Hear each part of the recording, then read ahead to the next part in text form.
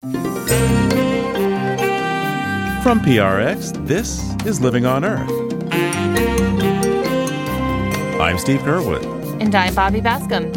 Greenpeace calls for an end to trading more carbon credits. It allows those who should be reducing emissions at source to go and plant trees somewhere? Sorry, especially in times when land grabbing is huge, indigenous rights violations are massive, and biodiversity loss is big. No time for that. Also, scientists find that North Atlantic right whales are not growing as large as they should. What we found is that the average reduction in length is about 3 feet when they reach their full length. So 3 feet shorter than they were back in the early decades of our studies in the 80s and 90s. So that's a pretty dramatic reduction in size. That and more this week on Living on Earth. Stick around.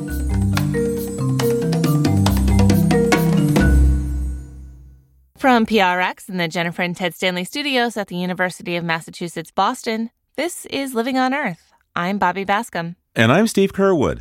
As the nations of the world prepare to meet at the UN Climate Summit that begins on the last day of October in Scotland, more than 170 companies are pledging to become carbon neutral by 2050. Corporations including Amazon, Shell, and GM are counting on carbon offsets to help meet their climate commitments. The companies say offsets help them protect the climate even as they continue to emit greenhouse gases because they are paying to reduce emissions elsewhere. Carbon trading programs with hard caps, established years ago, have had some success, such as the Regional Greenhouse Gas Initiative in the Northeast U.S., which achieved a 35% reduction of emissions from power companies over the last 12 years. But critics say too many proposed offsets today involve claiming emission reductions that are hard to verify, such as paying to protect and replant tropical forests.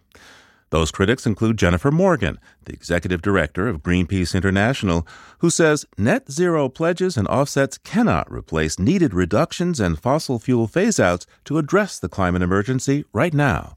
She's on the line now from Berlin. Welcome back to Living on Earth, Jennifer. Great to be with you. Thanks.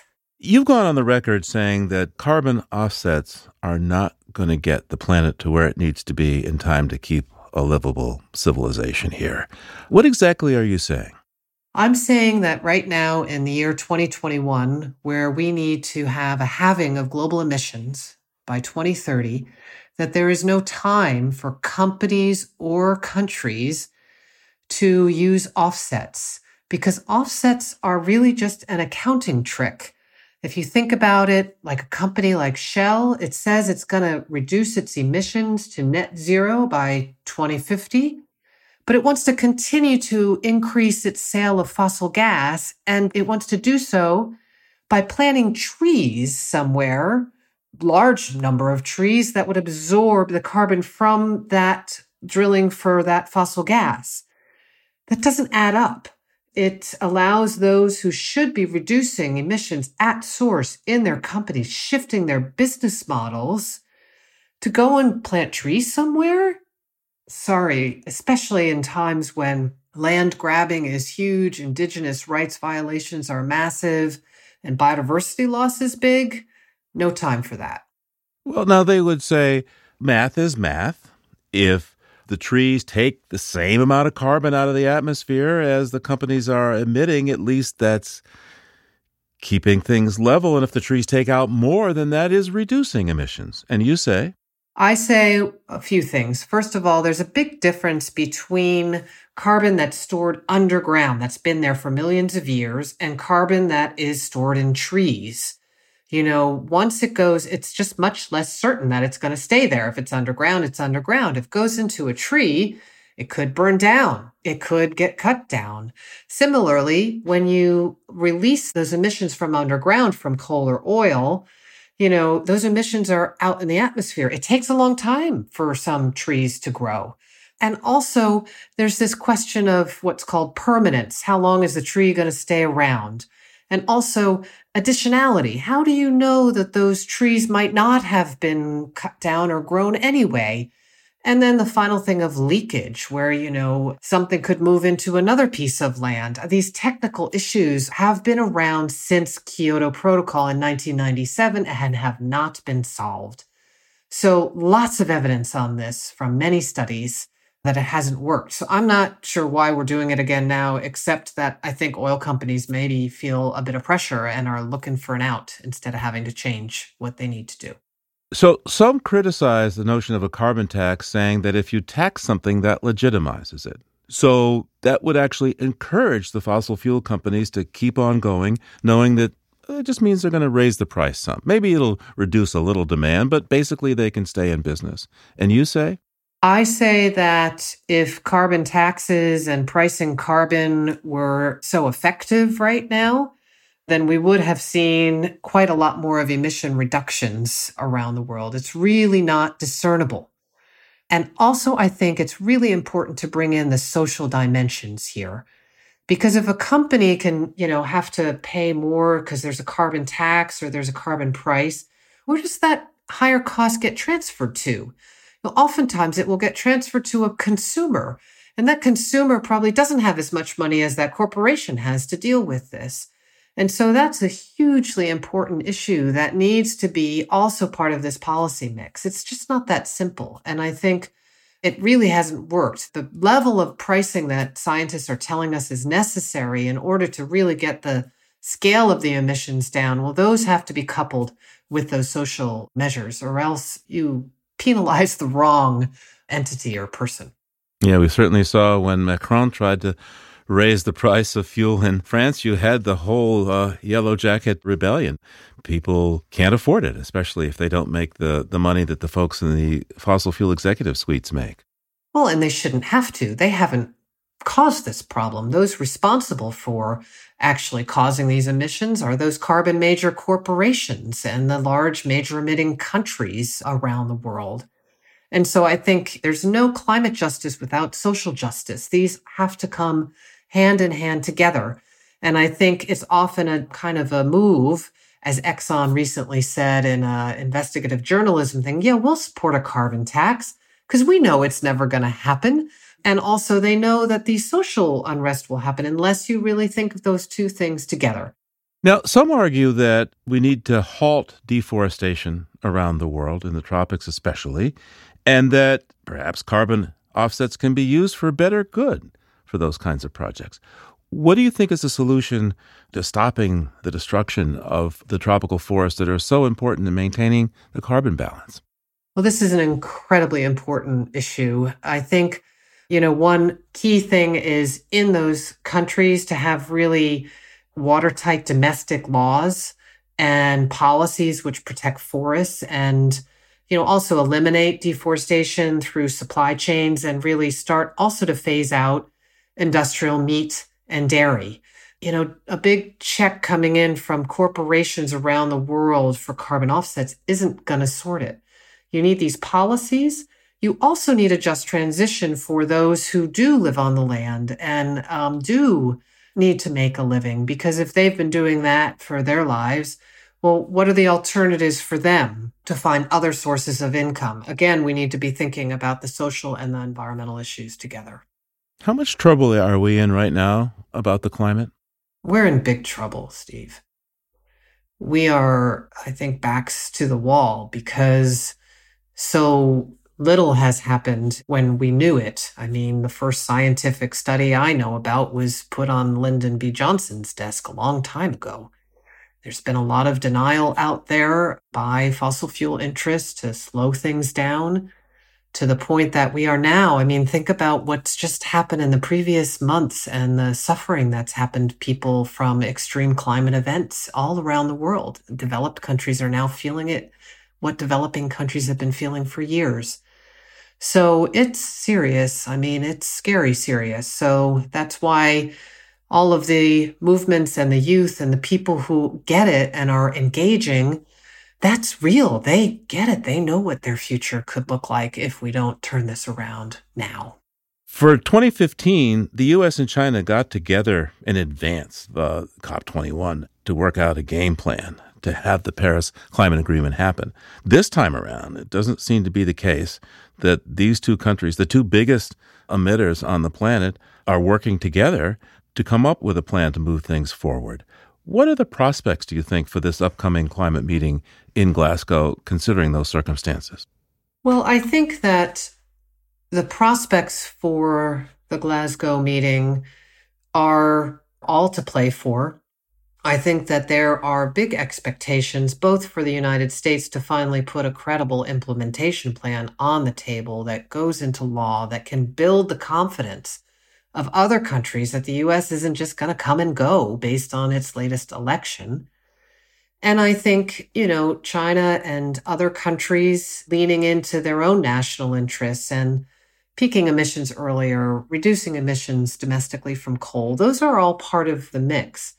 But I think the real question for me is, will not just those two countries, but all of those major countries really come together in an unprecedented way that we've had before? It's no longer just about two countries. It's a bigger piece.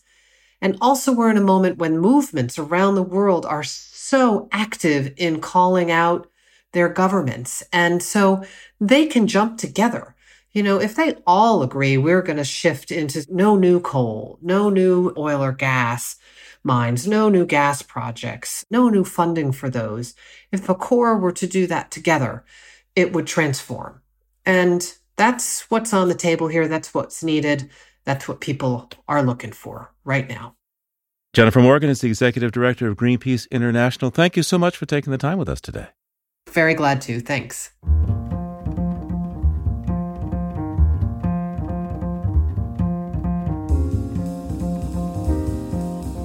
Coming up, North Atlantic right whales are getting smaller.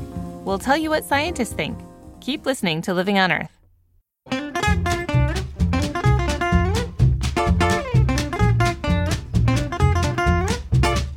If you like what you hear on Living on Earth, please join us with a gift of $5 or more. Just go to LOE.org and click on Donate at the top of the page. And thank you.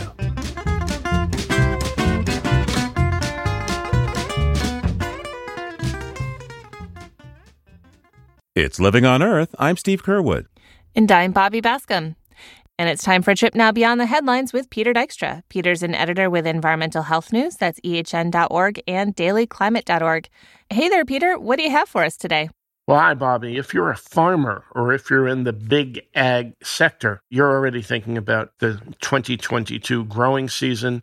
And there's growing concern that an herbicide shortage for 2022, according to researchers from Purdue University. Glyphosate is a part of the subject. There's a big glyphosate production plant in Louisiana that was damaged by Hurricane Ida. There are shortages in workers on the docks and truckers throughout the country that affect the supply chain. The same supply chain issues we hear about just about everything are going to affect herbicides and therefore affect what's available to eat next year. Yeah, the supply chain problem, it really hits so many different facets of our economy and lives. From what I've read, too, a lot of the glyphosate, these herbicides, are manufactured in China, which is a real bottleneck for manufacturing and getting things out to the world. Right. The key components are manufactured elsewhere, including China. That's a part of that big global supply chain that's about to turn around and bite us in a big way if it's not already. We hear a lot of talk on the news about Christmas season and Christmas gifts being affected. After that comes the farming and food season throughout the country. And the way farming is set up these days, there's so much reliance on herbicides like glyphosate. Many people know it as Roundup. That's also under a lot of pressure right now from lawsuits, primarily from farm workers and others who think that they've been damaged by exposure to glyphosate. All right. Well, what else do you have for us this week, Peter? Here's a good idea. There are some ifs attached to it, and we'll get into the ifs. But how about growing some crops under solar panels? In Colorado, Wired magazine visited a small farm, 24 acres. They grow things like beets and tomatoes, and they grow them on 4 of those acres under solar panels. So not only are you providing food, but you're generating a source of sellable electricity, and the two actually can work pretty well in tandem. Well, that sounds like a great idea, but don't those plants need a lot of sun to grow well? Many plants can grow well with the sun that comes through the solar panels. Not only that, but a lot of plants need sun, but they also, in most cases, need some shade. So the solar panels can protect that. And when those plants are shadier and cooler, they, in some cases, need a lot less water to thrive, and the solar panels providing shade can help with that as well. Well, it sounds like a win-win. I mean, you have healthier plants, save water, generate income for the farmers who, maybe selling the electricity or at least saving on their own electricity bill and generating renewable energy. It sounds like a great idea. It's a win-win if there's enough money for farmers to make that heavy front-end investment in the solar panels. Well, that's certainly true. And what do you have for us from the history books this week? October 26, 1936, the first electric turbine at the Hoover Dam on the Colorado River goes into service. That massive dam not far from Las Vegas provides not only water for drinking, water for crops, but hydropower in much of the southwestern U.S. And of course, California and Arizona are the sources of many of the crops grown and consumed in the U.S. Well, hydropower, though, it has its limitations. I mean, it does wreak havoc on the rivers upstream. And of course, now, the Lake Mead behind the Hoover Dam is at its lowest level since the dam was created. That can't be very good for generating hydroelectric power. Yeah, it's also a problem at the Glen Canyon Dam upstream in the Colorado near Lake Powell, another big artificial lake.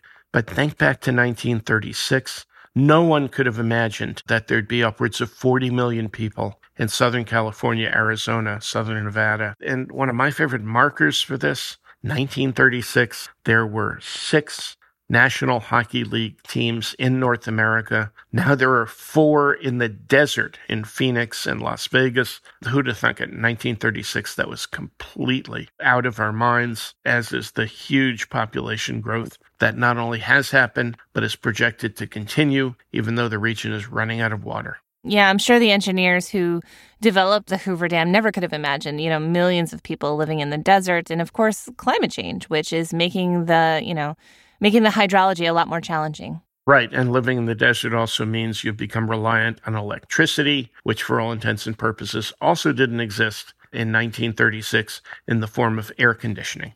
All right. Well, thanks, Peter. Peter Dykstra is an editor with Environmental Health News. That's ehn.org and dailyclimate.org. We'll talk to you again real soon. Okay, Bobby. Thanks a lot. Talk to you soon. And there's more on these stories on the Living on Earth website. That's LOE.org.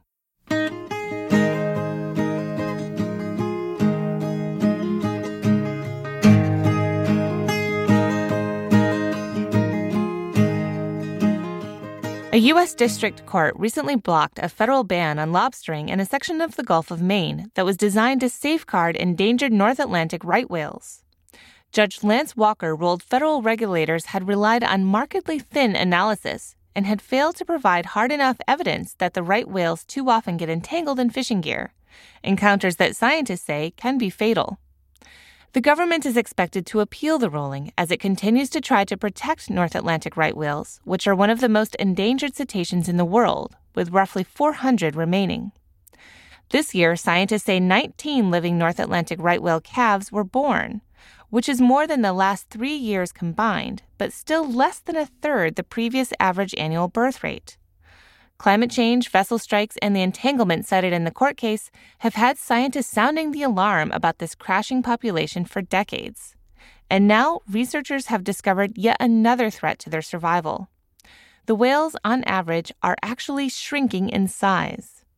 Typically, they should be roughly 140,000 pounds and up to 52 feet long.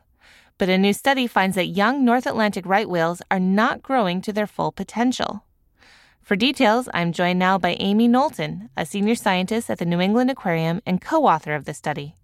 Welcome to Living on Earth, Amy. Thank you. Thanks for having me. So you are a co-author on this study that found that right whales aren't growing as large as they used to. What's going on there? What have you found? Well, what we found is that the average reduction in length is about 3 feet when they reach their full length. So 3 feet shorter than they were back in the early decades of our studies in the 80s and 90s. So that's a pretty dramatic reduction in size. A few things seem to be going on. The main concern we have is that there's some indication that entanglements are leading to these shorter whales. The entanglement part of that story was the strongest signal when everything else was compared. And that was only a subset of whales that met the criteria to be included in this paper, meaning that it was either young whales under 10 years old that had attached gear, or it was calves whose mother had either attached gear or severe injuries when that calf was nursing. So what is the source of the entanglements? It must be fishing gear, obviously, but what's going on there exactly? Well, there's a lot of lobster gear, crab gear, gillnet gear, especially up here off of the coast of New England. Right whales also, they're filter feeders, so they are moving through the water with their mouths open, and that's where these entanglements begin, typically, is in the mouth. So they'll hit that rope, they'll start flailing because they're all freaked out because they've hit something foreign to them, and then they get all wrapped up. If they can't break free from the bottom gear, they could drown, but the other scenario is that they can break free eventually, but they're then trailing a lot of rope behind them, causing energetic impacts and also probably affecting their ability to feed well. We've shown that over 85% of the population has endured at least one entanglement, and close to 60% of the population has endured two or more entanglements. So they're literally swimming through the water with all of this gear attached to them. It's very heavy. I can understand how it would be a real drain on their energy stores. To what extent are smaller whales less resilient over time, or how is it affecting their ability to survive? Well, the concern is that because they're smaller, they're not going to have as healthy a blubber reserves that a larger whale might have. And so they would be less resilient to the impacts of climate change, for example. Also, if it's a reproductive female, we know that reproductive females use a lot of their blubber to support a nursing calf. They nurse the calf for about at least a year. They're already in diminished blubber capacity, and then they lose that blubber through giving birth and lactating, then they're probably going to take longer to recover to be able to build up the reserves to have another calf. We've probably lost some ability for these females to sort of be really productive females in the species, in this population. It's a concern that needs to be considered as we try and keep the species from going extinct. There are certainly stressors that we can't address, such as food limitation and climate change, but the right whales are dealing with that. We know that right whales are pretty resilient and adaptable, and we've seen them adapting to changing food resources in recent years. But the entanglement threat and the vessel strikes that occur in the species are things that we could control much better than we've been doing. That must be frustrating for you as a biologist to watch them adapt to one stressor that we've introduced, the shifting habitats. If it's becoming too warm for them in some places, they have to move north to find a more suitable habitat and the food that they need. But when they move north, they find all of this fishing gear that's entangling them and causing a whole new problem.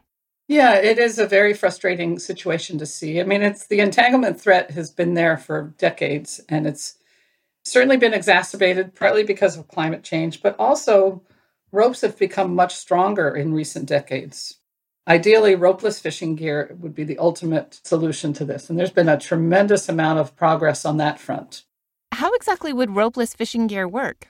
There's a few different designs being considered, but the general idea is to stow the end line and the buoy at the seafloor. When the vessel comes by and sends out an acoustic signal to that device on the seafloor, it releases that rope and buoy to the surface. How is that potential change being received by local fishermen? I would think you'd need buy-in from them to implement some of these changes. Yeah, I think there's definitely some concern from fishermen about the cost, but I think that's hopefully if the more broadly it's used, the cost will come down. And there's concern about whether it can be used effectively. But there's been a lot of testing with various fishermen. I think some fishermen are definitely willing to engage and to test the gear and try and make it work. And, fishermen don't want to see whales die in their gear. You have to work with them to sort of figure out the quirks and sort out the changes that would improve that gear. And that's been what's been happening the past few years. And it's really encouraging to see that. Ideally, what we've suggested at the aquarium is that you first phase it in high-use areas where right whales are known to aggregate, or offshore waters where we know the gear is more risky to right whales, and then start phasing it in more broadly after that, because it's a big shift from how they fish now. So, Amy, what can the average person listening right now do to help the right whales? Well, there's a couple of things that people could do. First, if you're out on the water here on the East Coast and you happen to see a right whale, please report it to either the Coast Guard or to NOAA Fisheries, or you can get an app for your phone called Whale Alert, and you can report sightings and photographs that way. You should remember that you're not allowed to approach right whales closer than 500 yards, but you can still collect photographs and determine species from that distance. So please report sightings and operate carefully in the waters if you're out operating your vessel on the East Coast. Make sure you are just very vigilant and keep your speeds as slow as you can and try and be careful there. And then if you're out eating seafood at a restaurant, perhaps ask where your seafood is coming from, whether it's been fished with whale-safe or whale-friendly gear. They might not know immediately, but at least they'll recognize that they need to pay attention to what their visitors are asking them to investigate. Those are a few things that people can really do to help support right whales. Amy Knowlton is a senior scientist in the Right Whale Research Program at the New England Aquarium. Amy, thank you so much for taking this time with me today. Yeah, thank you.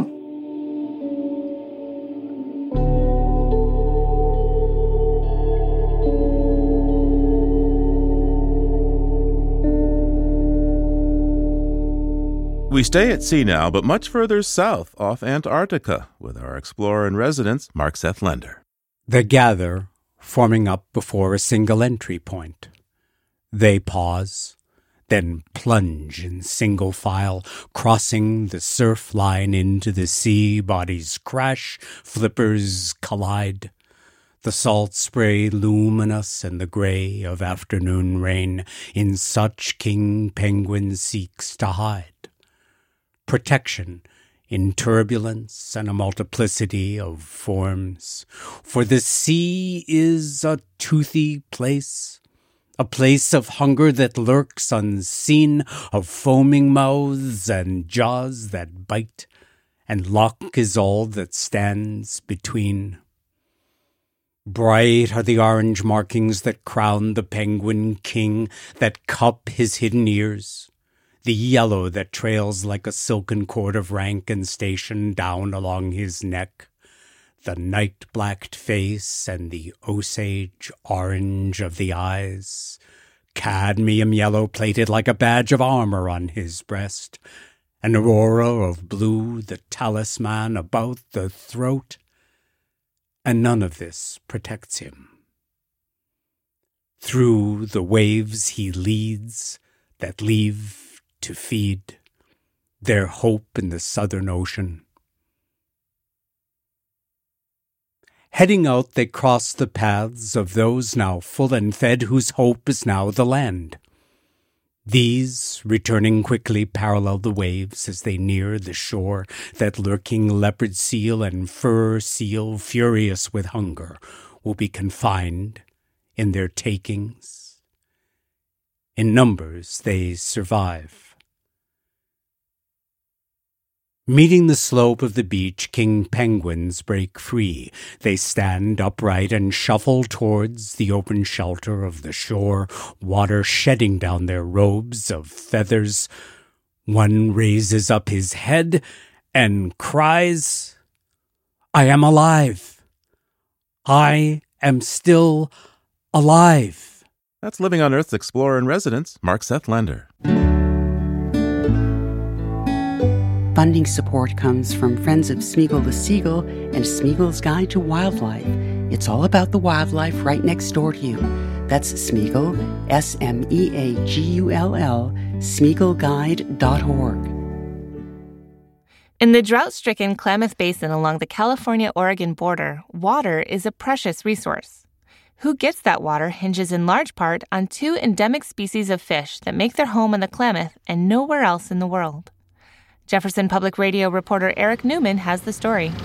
Biologist Alex Gagne aims his Boston whaler up the eastern shore of Upper Klamath Lake. He's showing off what he says used to be abundant habitat for juvenile fish. It's a mosaic of cattails and willows and tules or bulrushes. At almost 30 miles long, Upper Klamath Lake is home to several types of fish that only live here. So the more hiding places for juvenile creatures, the better they generally tend to do. Two of them are called chwam and koptu in the traditional Klamath language, or in English, the Lost River and short-nosed sucker. They have a stubby face and wide lips and can live to be 50 years old. They're an endemic species that's only found here, nowhere else in the universe, and due to their sort of near extinction level status, they are becoming something of a figurehead in the water crisis here. In recent years, the juvenile fish have been dying, causing the overall population to crash. 5 years ago, when Ganya started working for the tribes, there were about 20,000 short-nosed suckers in the lake. Estimates today are just 3,400. The Lost River sucker is disappearing at a similar rate. Exactly why these fish are dying is unclear, but biologists believe it's because of poor water quality and habitat loss that's impacted by low water in this shallow lake.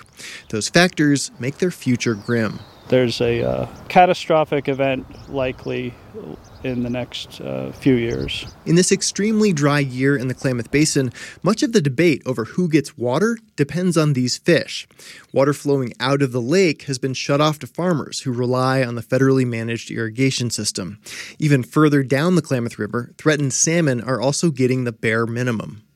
Besides being protected under the Endangered Species Act, the Chwam and Koptu are culturally important to the Klamath tribes, who say they've subsisted on them since time immemorial. At a recent rally in Klamath Falls, Tribal Chairman Don Gentry talked about how the Klamath people prayed for the fish to return after hard winters. Those fish are so important. We wouldn't be here likely without those fish and helped us survive. The declining fish numbers also illustrate a problem with the U.S. government's treaty. In 1864, the Klamath tribes gave up around 20 million acres of land in exchange for the right to hunt and fish. Gentry says those treaty rights don't mean much if there are no fish to catch. What good's a treaty if you don't have the resources? He says the Endangered Species Act is meant to prevent species from going extinct. It doesn't live up to the treaty responsibility of providing harvestable resources. So we're basically relegated to the ESA, and it's a very minimal, it's not even working, for us, but that's the thing that we have. The Klamath tribes have senior water rights, but farmers in the basin are the other group that is linked to these fish. Mark Johnson represents irrigators with the group Klamath Water Users Association. Ultimately, the farmers, they want all fish species to thrive because if the fish are doing well, everybody's doing well. For 15 years, Johnson studied Lost River and short-nosed suckers as a fish biologist with the U.S. Geological Survey. One of the big frustrations from the irrigator standpoint, he says, is that water is prioritized to protect fish, but they're still dying. But taking more water out of the lake would be gambling with the existence of a species. Yeah, you are. But in terms of an extinction level event, I don't think that's actually going to happen. But on the trajectory we're on right now, basically managing the lake the same way we have for over 20 years, we haven't moved the needle. So something has to change. There are no long-term solutions for saving the native fish populations. For the first time this year, the Klamath tribes are raising juvenile fish from eggs in a hatchery. When mature, they'll be released in Upper Klamath Lake. This exceptionally dry year is shining a spotlight on the Klamath Basin and how there just isn't enough water to go around. And with current climate trends, there's little reason to think abundant water will be available anytime soon. I'm Eric Newman reporting. Reporter Eric Newman's story comes to us courtesy of Jefferson Public Radio. Coming up, a woman from Uganda is striving to bring a youthful African voice to the international climate talks. Keep listening to Living on Earth. Support for Living on Earth comes from Sailors for the Sea and Oceana, helping boaters race clean, sail green, and protect the seas they love. More information at sailorsforthesea.org. It's Living on Earth. I'm Bobby Bascom. And I'm Steve Curwood. 3 years ago, at the age of 15, Greta Thunberg started the Fridays for the Future climate strikes by sitting in front of the Swedish parliament, and millions of people around the world ultimately joined her cause. One of them was Vanessa Nakate of Kampala, Uganda, who was just getting out of college at the time. Teenage girls in Uganda don't typically have the same social freedoms as many in the global north have to be out on their own picketing and demonstrating. But at age 22, Vanessa Nakate could, as college-age women have a lot more freedoms in her culture. And in the face of climate change-intensified floods and droughts that ravaged Uganda at the time, Vanessa was inspired by Greta to organize and start holding climate strike signs herself in front of the Ugandan parliament. Greta Thunberg soon heard of Vanessa through social media, and in January of 2020, Vanessa was invited to join Greta for a press conference at the World Economic Forum in Davos, Switzerland. But the Associated Press cropped Vanessa, the only black woman, out of a widely circulated photo that included Greta Thunberg and 3 other white European activists. Comments citing that editorial decision as racist soon went viral. And since that incident, Vanessa has used her visibility to bring light to the climate struggles in the global South. In her book, A Bigger Picture, My Fight to Bring a New African Voice to the Climate Crisis, Vanessa points to how climate change is impacting Africa and the short shrift that she and other people and nations of color receive at the UN climate talks. Vanessa Nakate, welcome to Living on Earth. Thank you so much. Happy to be here. You know, in the U.S., we've had fires in the West, floods throughout the Midwest, storms and droughts, but what kind of climate change effects are going on in Uganda? The climate crisis is a present reality in Uganda. With the rising global temperatures, weather patterns are changing, and we are seeing more extreme weather events. Uganda as a country heavily depends on agriculture for survival for many communities, especially those in the rural areas. But with the rising global temperatures, many people are threatened with floods, droughts, and landslides, causing massive destruction, massive loss of lives, loss of homes, farms, and businesses. In the eastern part of the country, in areas around Mountain Elgon, areas of Bududa and Bundibujo, people have experienced torrential rainfall causing massive flooding and landslides. In the western part of the country, in areas of Kasese, because of the rising global temperatures, many people have been displaced and still are living in camps because of extreme flooding. Please tell me a story of a particular recent climate-related incident that was, well, not great for people in Uganda. There are actually a number of events that have happened, but I can talk about one that happened last year during the pandemic in 2020. The water levels of Lake Victoria rose as a result of extreme rainfall, and many people were displaced from their homes at a time when they had to stay at home to keep themselves safe. And with the rise in the water levels, not only were farms destroyed, but even toilets were submerged, causing contamination of water sources and threatening the livelihoods of very many people. Now, you joined Fridays for the Future in your 20s, Vanessa, and that movement was made up of, well, mostly teenagers and younger folks. Why did you choose to join? Why did you choose to join the kids? Yes, when I joined Fridays for Future, I had also seen the movement and also how the media was reporting about the movement, and being a movement of teenagers and led by teenagers. And also, this was a challenge for some of my friends because most of them were just finishing college and they were in their 20s. So we all had this feeling that this movement was a movement for teenagers.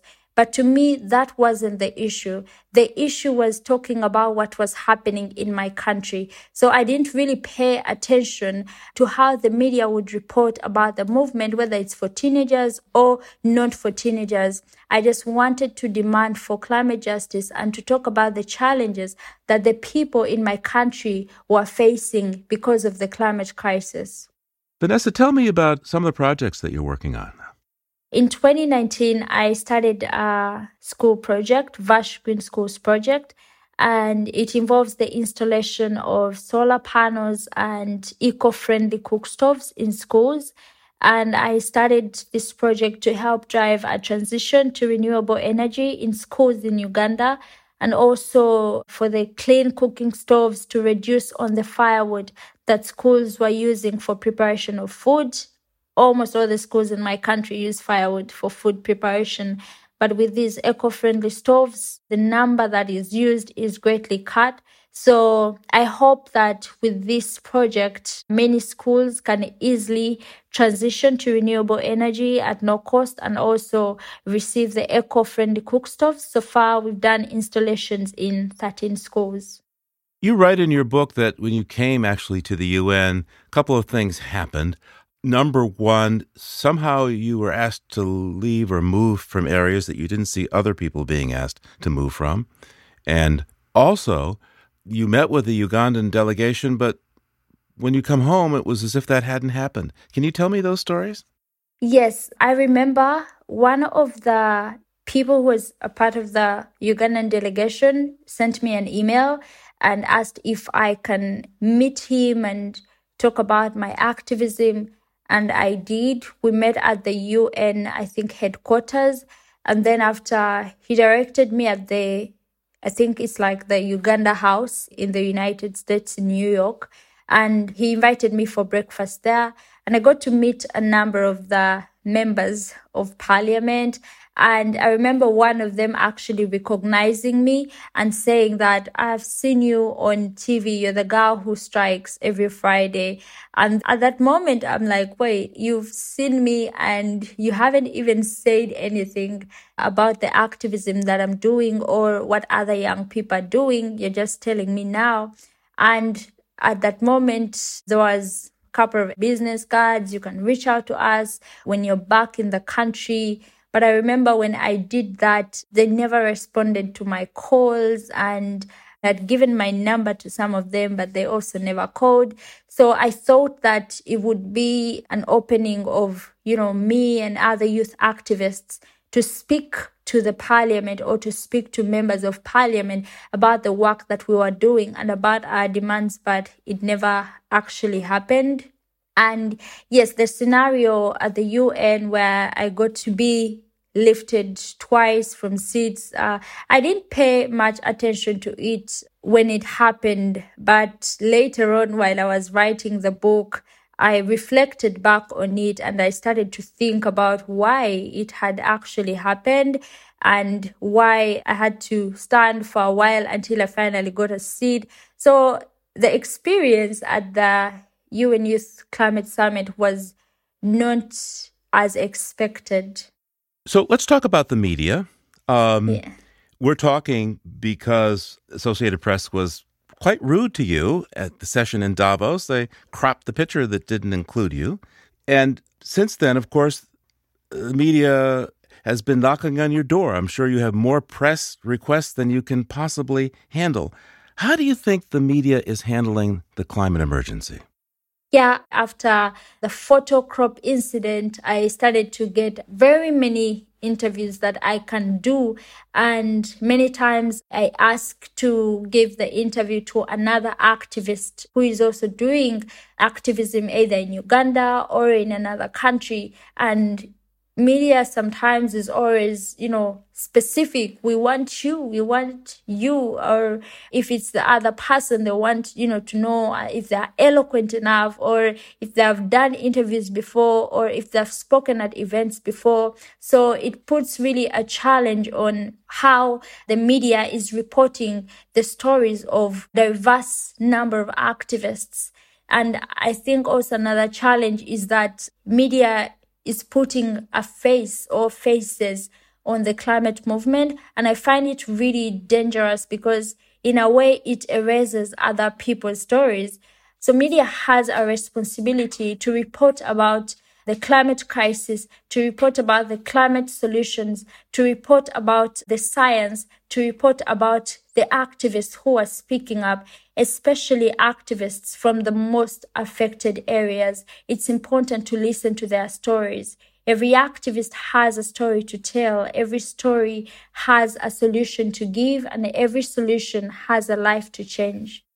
You write in your book that you were heartbroken after the incident in Davos and after your first trip to the United Nations. Talk to me about that. And what would mend your heart? What would heal your heart? Yes, after my trip to New York for the UN Youth Climate Summit, my disappointment really came from, the feeling that when I got the invitation and when I was told that I would have a speaking role, I worked on my speech and I was just really happy to talk about the experiences of the people in my country. And then towards the the trip, I ask, so how long should my speech be? And that's when I'm told that, well, you're actually not going to speak, but you will just be able to, be like in discussions with other young activists. And at that point, it was really a disappointment before I left. And I couldn't tell my family or my friends because they were very excited and, looking forward to hearing me talk about what was happening. So I think that was one of the, disappointments I had, and also not being able to coordinate and meet as many activists as possible while there was also a challenge. And then my other disappointment, the one in Davos. Of course, I was really heartbroken and frustrated when I saw the picture and also read the article, because I remember the press conference. One of the things that I really emphasized was the amplifying of voices from different parts of the world, because there are activists from different parts of the world, and it was important for the media to do that. I remember mentioning that while at the press conference. So when I saw, the picture and then the article, I felt like everything that I said at the press conference, like it didn't matter at all. I felt like it just went into the air and immediately disappeared, and no one was really paying attention. So it was really heartbreaking to see the picture. And what would really heal my heart? Yeah, I can say that my heart has healed, and I forgive all of them. I've wondered myself, I've been to a number of the UN climate meetings and such, and one thing I noticed that only white countries, with the exception of Japan, were included in Annex 1 back in the Kyoto process, and that typically the leadership all seems to be from the global north there.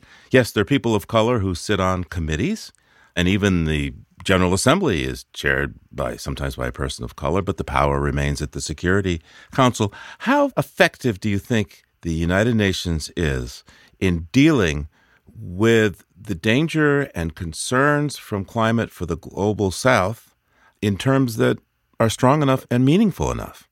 Well, I think that the UN, but not just the UN and the leaders and governments, I think that they're all not doing enough when it comes to handling the issues of the climate crisis in the global south.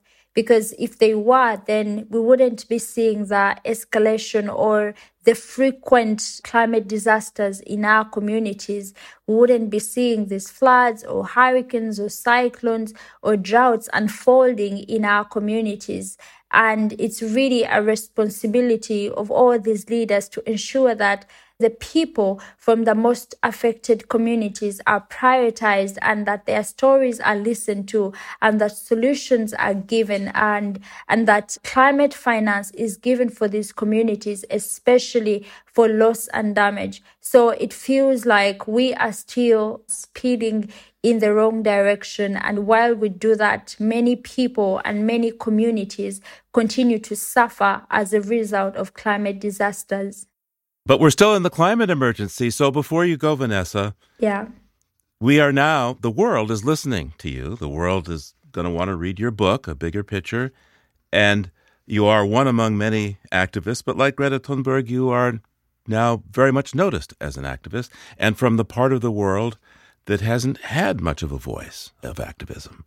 What's the message that you want people to know?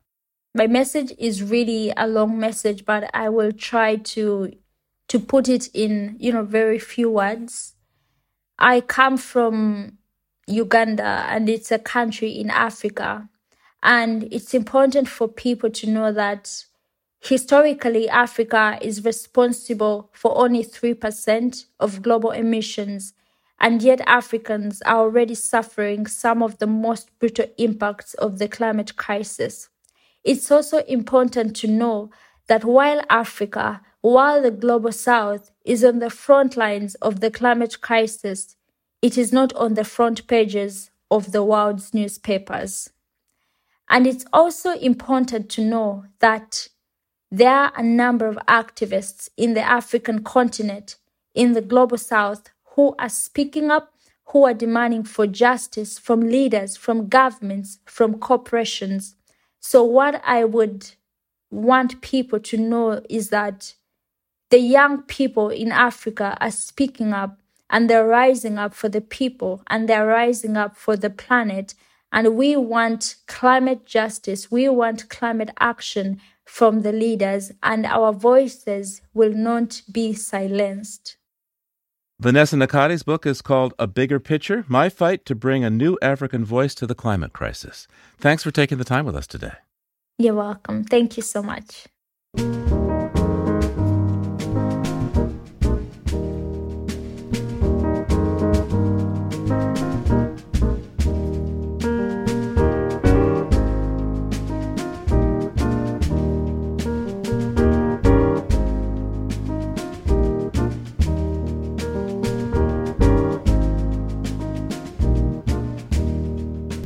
Living on Earth is produced by the World Media Foundation. Our crew includes Naomi Ehrenberg, Paloma Beltran, Jenny Doring, Jay Feinstein, Mark Seth Lender, Don Lyman, Ainsley O'Neill, Jake Rigo, Genevieve Santilli, Teresa Shee, Gabrielle Urton, and Yolanda Omari. Tom Tiger engineered our show. Allison Lierstein composed our themes. Special thanks this week to Destination Wildlife. You can hear us anytime at LOE.org, Apple Podcasts, and Google Podcasts. And like us, please, on our Facebook page, Living on Earth. We tweet from @LivingOnEarth and find us on Instagram @LivingOnEarthRadio. I'm Bobby Bascom. And I'm Steve Kerwood. Thanks for listening. Funding for Living on Earth comes from you, our listeners, and from the University of Massachusetts, Boston, in association with its School for the Environment, developing the next generation of environmental leaders, and from the Grantham Foundation for the Protection of the Environment, supporting strategic communications and collaboration in solving the world's most pressing environmental problems.